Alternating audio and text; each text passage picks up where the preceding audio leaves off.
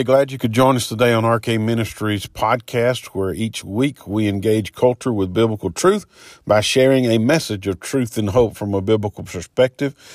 Like the podcast, share the podcast, subscribe to the podcast, find us on Facebook and Twitter, and hope that you enjoy today as you join us on this episode of RK Ministries podcast.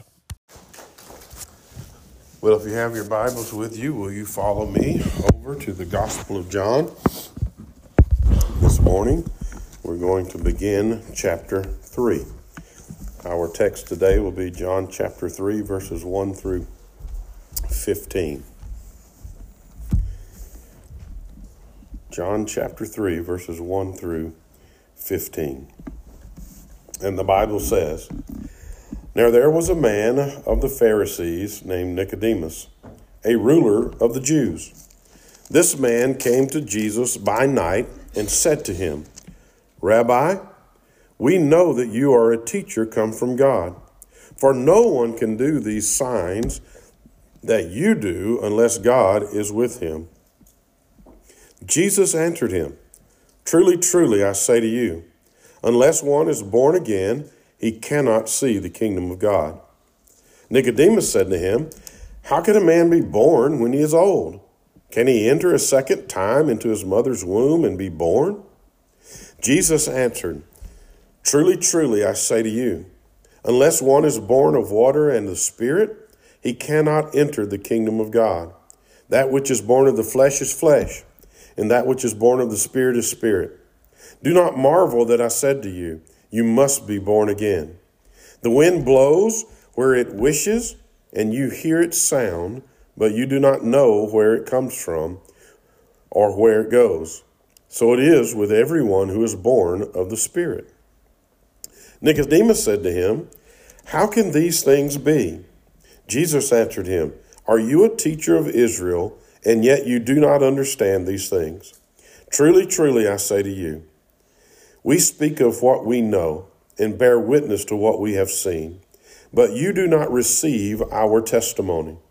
If I have told you earthly things and you do not believe, how can you believe if I tell you heavenly things? No one has ascended into heaven except he who descended from heaven, the Son of Man. And as Moses lifted up the serpent in the wilderness, so must the Son of Man be lifted up, that whoever believes in him may have eternal life." Let's pray.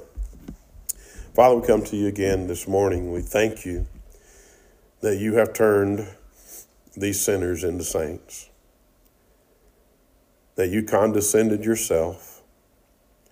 You stepped out of the heavenly realm.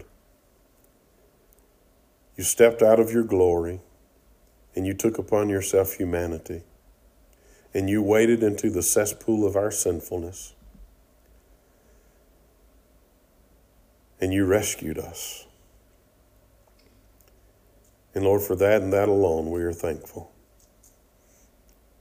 And Lord, we ask this morning as we are reminded about your redeeming work, that you would give us ears to hear, that you would give us minds to comprehend, that the truth of this word will become that implanted seed that sets itself and takes root in our innermost being,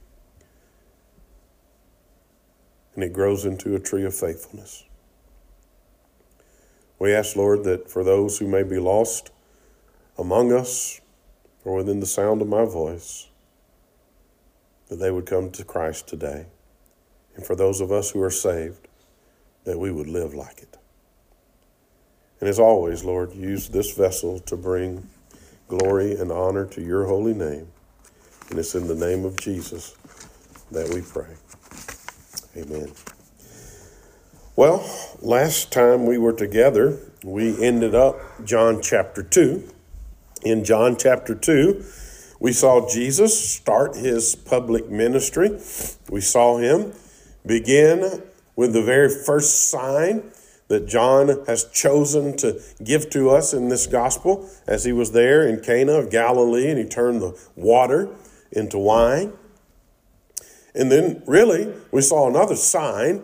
While it was not necessarily a miracle, we saw Jesus use the authority of the divine to cast out the money changers and the vendors from the temple of God. And when we were there, we saw these religious leaders come, the rulers of the temple, and they confronted him and says, in essence, who are you? Show us a sign by what reason you are able to do what you just did. And well, Jesus did give them a sign. At least he prophesied about a sign. He says, you tear down this temple and in 3 days I'll rebuild it. And he was talking about his death and his resurrection that was to come. That was the sign that he promised to give them. Then at the end of that chapter, John told us that while there, Jesus done many other signs that he didn't write about. You know, he's already told us that at the end. You know, there are many things that Jesus did and said that were not written in this book. And if they were written down, the world couldn't contain everything that he said and did. He said, but these things I have written down that you might believe that Jesus is the Christ and that he is the Son of God, and that in believing in his name, you might have eternal life. Well, Jesus did a bunch of more signs while he was there in Jerusalem for the Passover. And those signs caused many people to come and be intrigued by Jesus. The Bible says they believed in his name. But you remember how it ended? The Bible also says that Jesus didn't entrust himself to them. It's really both words are the same Greek word. They believed in his name, but Jesus didn't believe in their belief. Is really the implication of that text. Why did he tell us that? Why did John say that? Well, he gave us explanation. He said, because Jesus knows the heart of every single human being. He don't need anybody to testify to him what's in the heart of a man, because he knows what's in the heart of a man. And he knew their belief was superficial. And then John chapter 3 begins. In your translation, it may say, now, right? That's how it begins in the ESV. Now, there was a man. But I think, well, it can be translated now. Don't get me wrong. It's not a bad translation. But the word de in the Greek can also mean but. And I think contextually, if you think about from chapter 2, what Jesus just got through saying about men, I think it's better to say, but there was a man of the Pharisees. See, there's a contrast here. And we're not going to see Nicodemus come to faith in Christ in this section. But I think by the end of this, I'll show you that I believe he ultimately comes to Christ. And Jesus knows what's in his heart. And that's why the contrast, I think, is there. But there was a man from the Pharisees. Because it was part of the Sanhedrin, I believe, in chapter 2, who confronted him about why he ran out the money changers, because they would have been the ones who sanctioned it, right? They were the authority there. They let them come in. And Jesus was usurping their authority by running them out. And they were wondering who this guy was to do these things. And we know later on the Pharisees will say that, hey, this guy is of the devil, right? But right now, here's this one who's coming to Jesus. And we know, y'all can tell I'm struggling.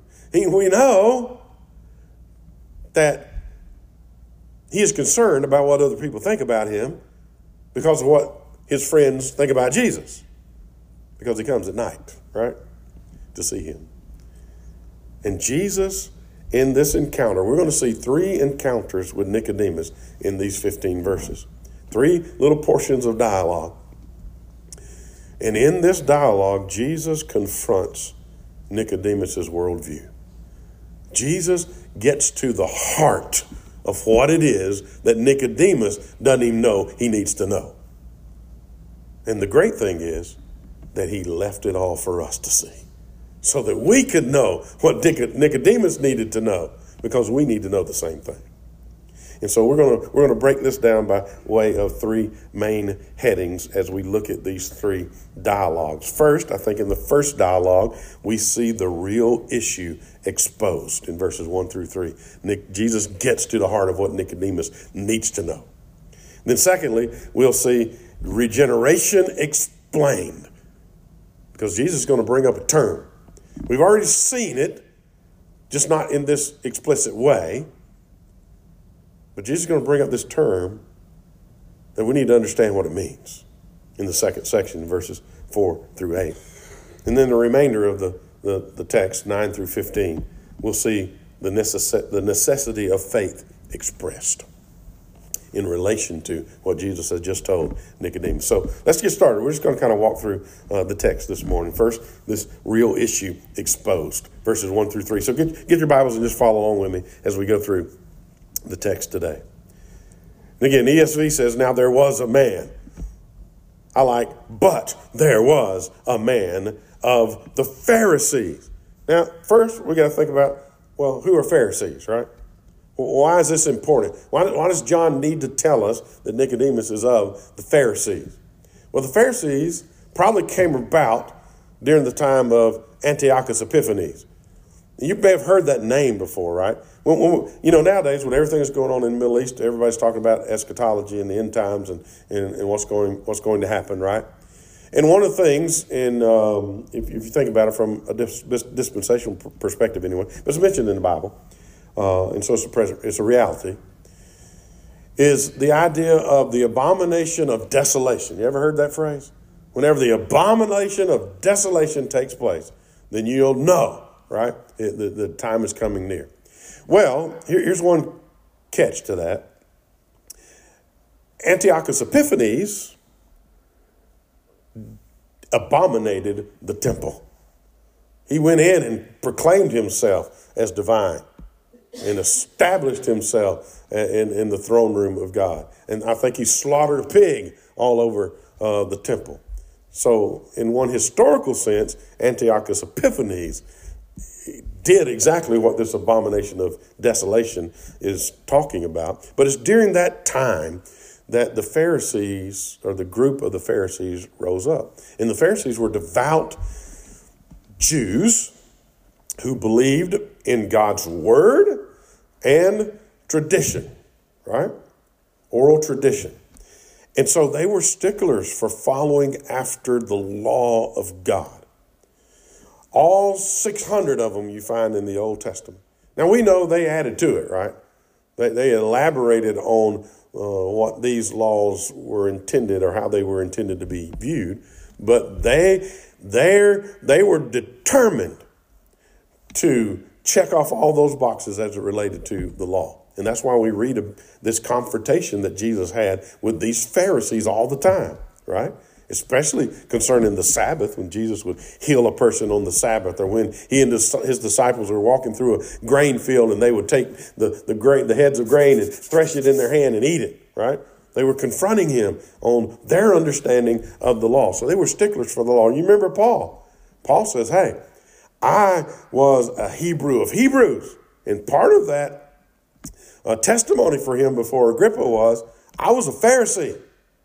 As far as the law was concerned, I was blameless, is what he said. So for them, they were the most pious people around. They were in a minority, though. They were part of the Sanhedrin. Sanhedrin was made up of 70 men, 70 elders. Part of them would have been Sadducees, who were the opposite almost of, or at least the opponents of, the Pharisees.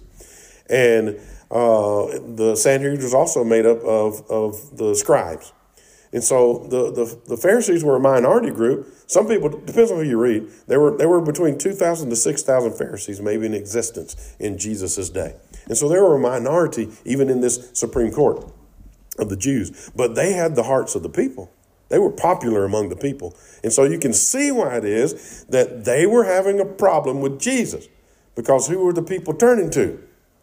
Well, they were turning to Jesus, right? And they were the ones who had the mind and the eye of the people, and they didn't want to give that up. So that's why they had this contention. So that's part of who Nicodemus was, okay? So he was determined that if he lived the law, that he'd be part of the kingdom of God. And then he goes on to say his name was Nicodemus. He was a ruler of the Jews, and that just lets us know he was part of that Sanhedrin.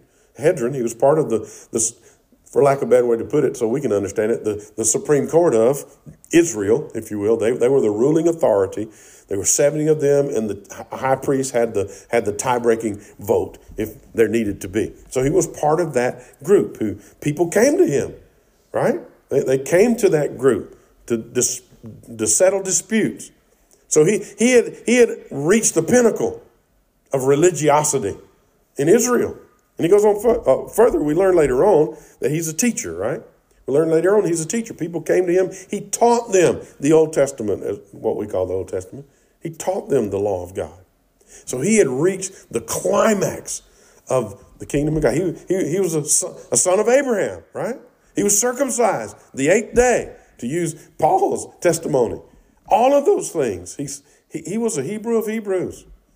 And if anybody's going to make it in, the Pharisees were going to make it in, right?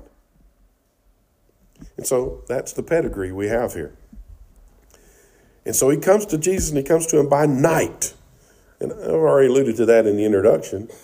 Part of that is maybe he didn't want to be seen by his other Pharisaical friends coming to Jesus. I don't know why he came at night, but he did. He chose to come visit Jesus at night. And here's what he said to Jesus. He says, Rabbi, and that's a term of endearment, right? Respect. He respected Jesus. Rabbi. This is an interesting phrase to me. So interesting that I underlined it, bold, typed it in my notes. Because he doesn't say, I know. He says, we know. Well, who's the we? The implication is there may be others in this group who know that Jesus is from God, although they don't want to admit it. Who else is he talking about? We know, he says, that you are a teacher from God. For no one can do these signs that you do unless God is with him. Now think about this. He hadn't raised Lazarus from the dead yet. Not that we know. He hadn't done anything like that, right? Now, I don't know what other signs he'd done while he was there in Jerusalem during this first Passover. He may have healed people from diseases or whatever. But he hadn't even got to the part where he was raising people from the dead yet. And already, Nicodemus comes and says, hey, we know you're from God because nobody can do what you're doing unless God's with him. And so later on, are these Pharisees, these same Pharisees, doing what Paul writes about in Romans chapter 1? Are they suppressing the truth that they already know because they don't like what they see? What about you today? Do you see the truth of Christ? Or are you still suppressing that truth in your life today? He says, we know that you are a teacher from God. No one can do these signs unless God is with him. Now Nicodemus has just made a statement, right? He didn't ask a question. But listen to how Jesus responds to him. Jesus answered him, truly, truly, I say to you, unless one is born again, he cannot see the kingdom of God. Nicodemus hadn't asked a question. He wasn't looking for an answer at this point. Or at least he didn't know he was. But Jesus knew exactly what he needed to know, didn't he? And so Jesus goes to the heart of the issue. And he says to Nicodemus, this is what you need to understand today. Unless one is born again, he cannot see the kingdom of God. Now, I think we need to understand a little bit more about this word that is translated again in the English. It's probably more properly, more woodenly translated from above. You must be born from above. Now, I think both concepts are in play because of the way Nicodemus answers or responds to what Jesus says in just a moment. That there is this element of a new birth. But what Jesus needs us to understand, what he needs Nicodemus to understand as we get to the next section, He's going to remind us that the only way this new birth can take place is from above. So he says to him, you must be born from above. And what is Jesus doing for Nicodemus? Well, you remember who Nicodemus was. Hebrew of Hebrews. Child of Abraham, right? Circumcised. Jew. Keeper of the law. Part of the Sanhedrin. Teacher. In Nicodemus's mind, I'm in. I'm in. I'm doing everything possible to be in. And Jesus shatters everything that Nicodemus believed in that one statement. And he says to you, Nicodemus, I know who you are. But here's what you need to know. None of that will ever make you right with God. If you want to see the kingdom of God, you must be born from above. It's not enough to check off your boxes in the law. It's not enough to sit in your high seat in the Sanhedrin. It's not enough that you teach the Old Testament to people. Until God has redeemed you and you've been transformed, born from above. Quite literally, you don't have the power, comes from the word dunamos. You don't have the ability to even see the kingdom of God. That's what John's saying to every one of us in this room today. That's what he's saying to you. Maybe you're like Nicodemus.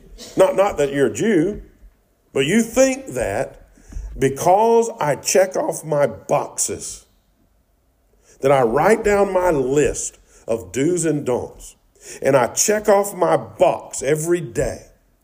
I'm pious. I say my prayers every day. I come to church every Sunday. I even come on Wednesdays. Hallelujah, praise the Lord. And you say, if anybody's going to get in, I'm going to get in because I know I'm better than so-and-so over there. And what Jesus is saying to you is the same thing he just said to Nicodemus. None of that's going to get you right with God. None of that's going to get you into the kingdom of God. You must be born again. You must be born from above. And we've already seen this language, really, in John. If you go over, I think it's John chapter 1, verse 12. Flip over to the left in your Bible. Listen to what John says in John chapter 1, verse 12. But to all who did receive him, who believed in his name, he gave the right to become children of God. How do you become children? Well, think about it from your earthly experience. How did you become a child? Well, you were born, right? And so what is John saying? He's already foreshadowing what he's about to tell us in John chapter 3. There's got to be another birth that takes place in your life if you want to become the children of God. And listen to verse 13. He makes it plain. Who were born. And then he tells them, how were they born? Not of blood, nor of the will of the flesh. So not in a fleshly sense, he's saying. This is not just because you were born human or just because you were born a Jew. It's not what I'm talking about, John says. Nor of the will of man. That's important. Because Jesus is going to verify this in our section today, if I can ever get there. This is a birth that is from above. Look what he says. But of God. This being born again, this being born from above, is all of God and none of you. You cannot bring yourself to be in the kingdom of God. God, through the Holy Spirit and through the work of Christ, brings you to the kingdom of God. That's what Jesus was saying to Nicodemus. And that's what Jesus is saying to you today. So that's the real issue exposed today. Are you born again? Have you been born from above? Well, you may be like Nicodemus when you hear that language. How can a person be born again, right? Look what this is Nicodemus. This is regeneration explained. Jesus is going to explain to Nicodemus what he means when he says you must be born again or you must be born from above. Listen to what he says. Nicodemus says to him, how can a man be born when he is old? Now, that's a legitimate question, right? If I was there, I would ask the same question. What in the world are you talking about? Is what Nicodemus is saying. This doesn't even make pretty good sense to me, Nicodemus is saying. I'm an old man. I was born a long time ago. And I think Nicodemus understood the implication of what Jesus was saying. Because Nicodemus knew, like you and I know, how much control did you have over your initial birth? Well, absolutely none, right? You had nothing to do with your initial birth. Nicodemus understood the implication of what Jesus was saying. This is an impossible thing that you're saying. Can I go back in and be born again? Well, the obvious answer is no. That is a human impossibility. Can a man enter a second time into the womb, he says, and be born? And then Jesus, the second, truly, truly. 3 times in all 3 of these, he starts off with truly, truly, or amen, amen, or verily, verily, depending on your translation. Truly, truly, I say to you, unless one is born of water and of the Spirit, he cannot enter the kingdom of God. Now, Jesus has said 2 things to Nicodemus. First, he told Nicodemus, unless you are born again or you're born from above, you can't even see the kingdom of God. And now he says to him, unless you are born of water and of the Spirit, you don't even have the power to enter the kingdom of God. He says, you're on the outside looking in, Nicodemus.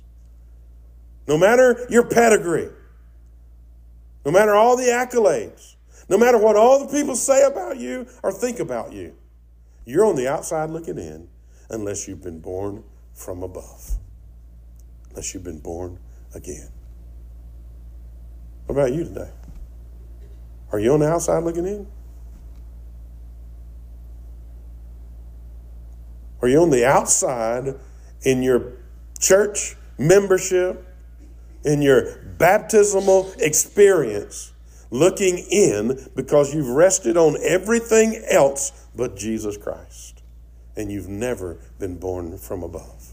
You've never been born again. If that's you, you don't have the ability to enter the kingdom of God. You don't have the ability to see the kingdom of God. You're on the outside with no hope looking in. That's where Nicodemus was. Jesus says you got to be born of water and of the Spirit. Now we got to stop right there, right? Push pause. What does he mean? Born of water. Now we can get the Spirit part, right? What does he mean, born of water? Well, I think there's 2 ways to look at this. And again, maybe playing the middle road of the issue. I think both are valid a little bit. We just have to be careful with the first one. The first way is the way that most of us probably have heard this taught, the way I grew up understanding this text, was, well, Jesus was just responding to Nicodemus's fleshly thinking, right? Nicodemus just asked him, how can this be? Can I go back a second time into my mother's womb and be born? And Jesus' response is, well, you got to be born of water and of the Spirit in this sense, that you got to be born to a woman and become human, right? Through birth, you exist. And then you also got to be born spiritually. I think there's some element to that.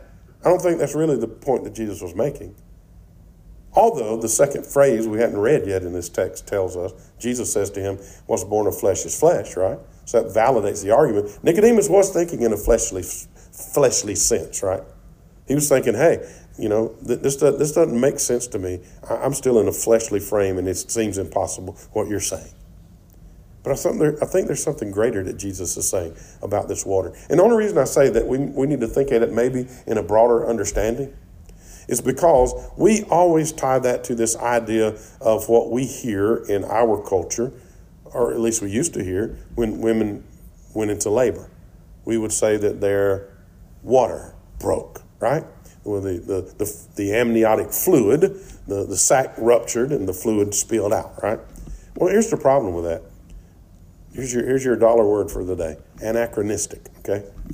Because they wouldn't understand that language, right? They wouldn't understand our figure of speech, our idiom, that your water broke. Now they would understand what happened. They would understand that a baby was, when it was born, that this fluid came out when the process took place. But they wouldn't understand our idiom for that, right? So when we do that, we are looking at the text anachronistically. We are imposing upon the text our culture and our historical context and understanding. And that's a dangerous place to be, okay? We don't want to do that. What we want to do is say, well, what was Jesus really trying to say to Nicodemus? And then how does that apply to me today in the culture that I am in? And again, I will grant that there is an element of a contrast between the physical and the spiritual. But I think, remember, Jesus knows who he's talking to, right? He knows Nicodemus. He knows everything that's in Nicodemus' heart. He knows his pedigree. Nicodemus is a teacher of the Old Testament, teacher of the law. And I think Jesus is appealing to him as a teacher when he says to him, you must be born of water and of the Spirit.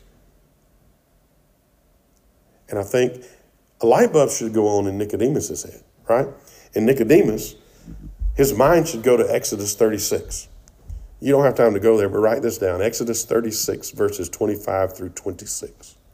Because Jesus is about to explain to him what it means to be born of water and of the Spirit, right?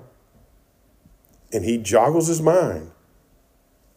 And his mind ought to have went to Exodus 36, 25 through 26. Listen to what the Lord said in Ezekiel 36, 25 through 26.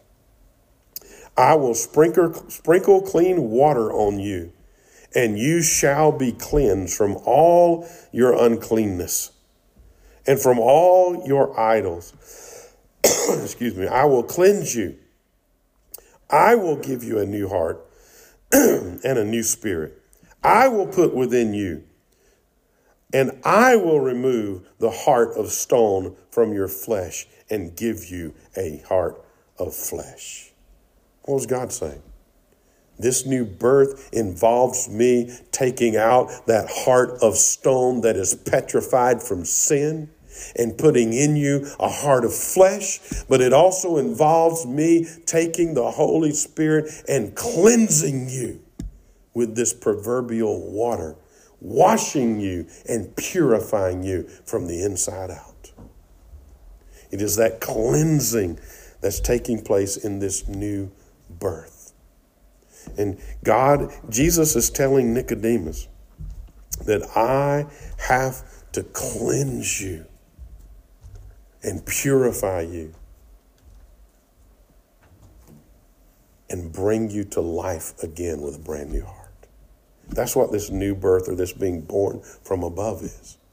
It's God purifying and cleansing you through the work of the Holy Spirit.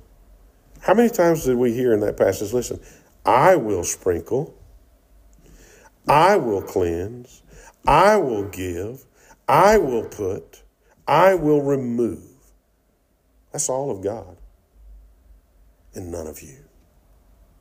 God redeems us wholly and completely.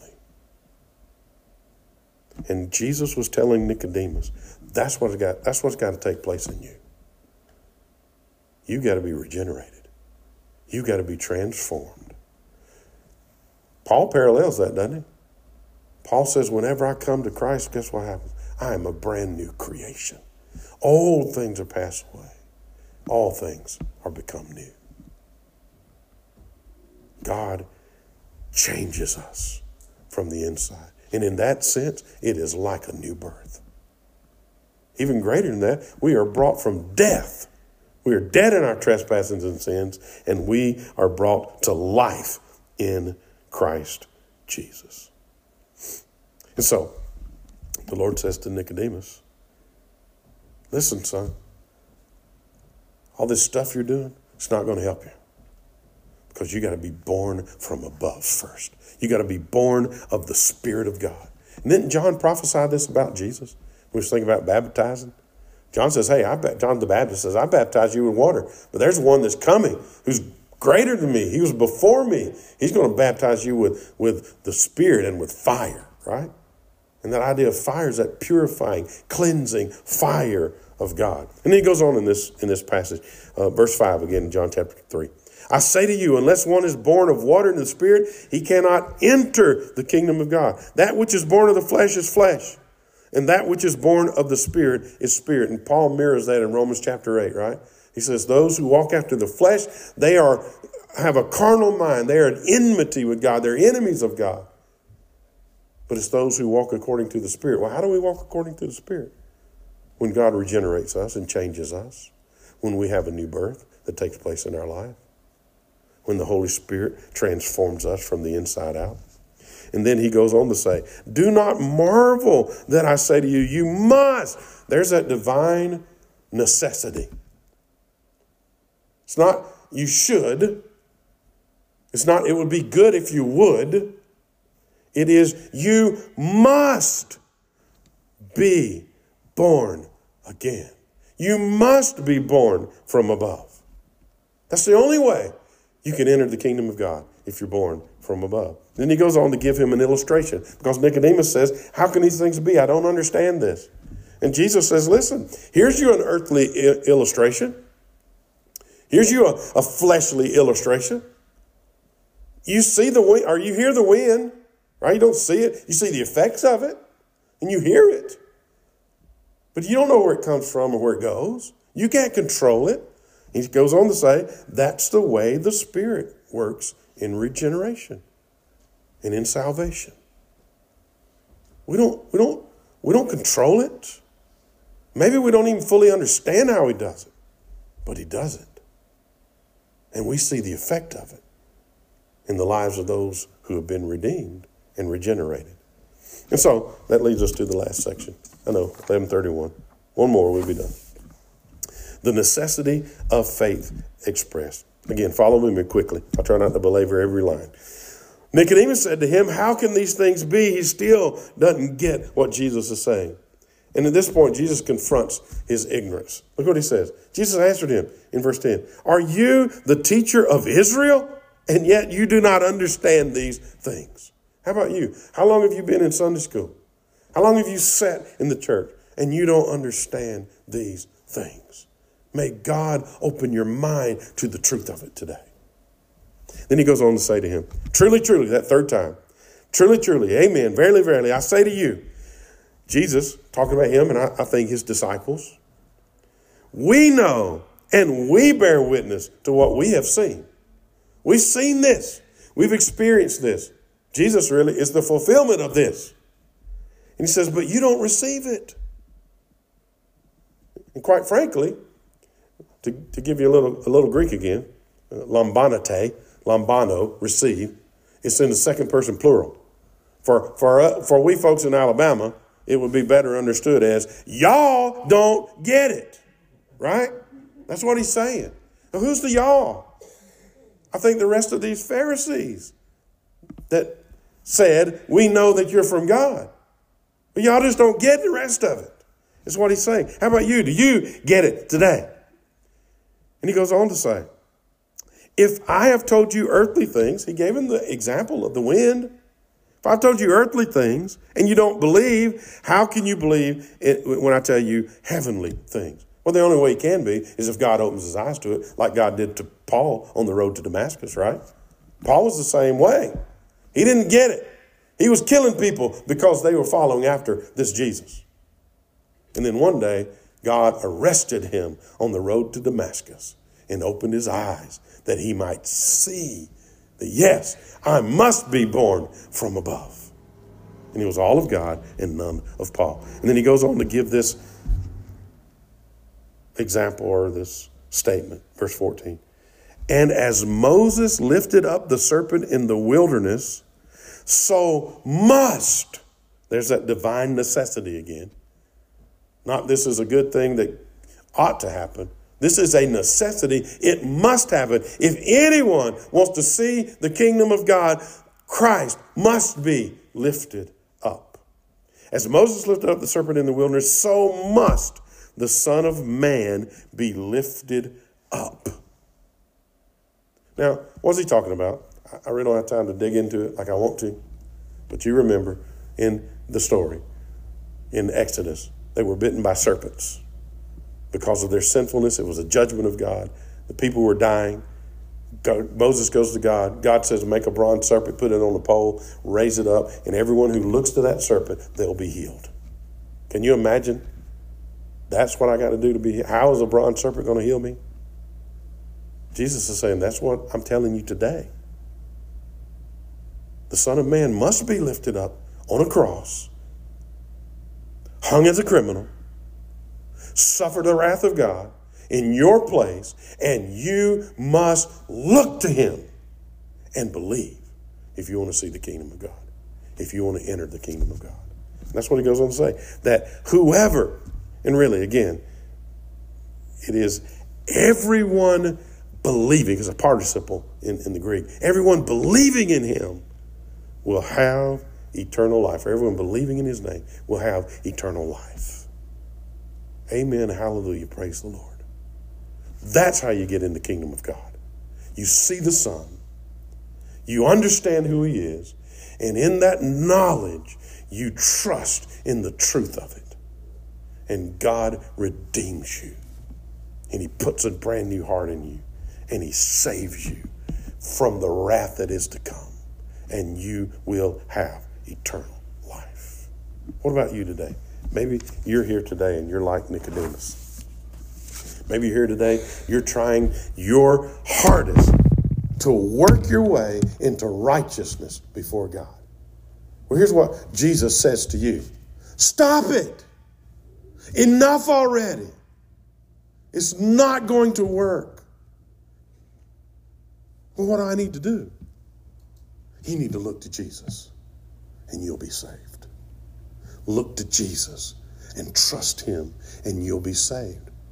And then the works will follow after that. I've been there. I have been this guy. Lord, did I say the right words in the prayer? Lord, did I have the right emotion when I said those words in the prayer? Lord, am I doing what I need to do? Let me know that I'm your child. If I get to this next red light or this next stop sign, let me know for sure that I'm part of the kingdom. You know what Jesus had to do to me? On a Sunday evening, sitting in church? He said, stop it. Look to Jesus. And you'll be born from above. And that's how you enter the kingdom of God. What about you today? What about you? I'm going to pray. I'm going to give you a chance to respond. But one of the things I want you to do in this time, if you need to know Jesus, come. And I'll share with you from God's word how you can be saved. I already have. Maybe today you just need to come and say, hey, God saved me. And we celebrate that.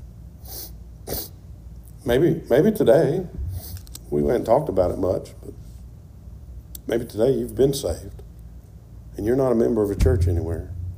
You're not part of a local body of believers. Maybe today you just need to come and say, hey, I need to get serious about what God has done in my life, and I need to be a part of what he's doing in this church or in this community. Maybe that's you. Maybe you come today. And we talk about that. You remember that slip of paper you got? Hopefully, somewhere along the way, the Lord's given you a name. Maybe you already knew it. And you'll say, I'll be willing to commit to pray for this person that they can see what Nicodemus eventually saw. Because later on, we see Nicodemus again. John chapter 7, Nicodemus is going to be defending Jesus in front of the Sanhedrin. And in John chapter 19, we're going to see Jesus with Joseph of Arimathea preparing the body of Jesus for burial. Now, a Pharisee doesn't do that unless something happened in his life to change him, right? Maybe you'll pray for this person that God will open their eyes. I want you to write that name down. And during the invitation, if God prompts you to do so, I want you to come over here. I'm going to put these little pins right here. You just take a little pin. And just as a show of commitment, that you will put some feet to your thoughts, that I will commit to pray for this person, that they would come to Jesus Christ as Lord and Savior. And maybe even go a step further and say, Lord, give me an opportunity to share with them the gospel of Jesus Christ.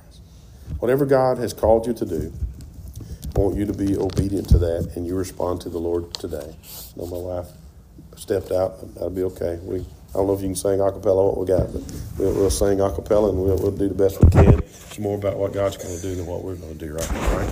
So let's pray. Father, we come to you today. We thank you for this time you've given us, the opportunity we have to be in your house. And Father, I pray for those who've heard the word, that if there's a lost person among us, they got saved, and they'll celebrate that with us today. Maybe there's one here, Lord, who needs to be involved in this church and needs to become a member. Maybe they'll come, Lord, and make that public today. Father, give everybody a name. Every one of us knows somebody who's lost.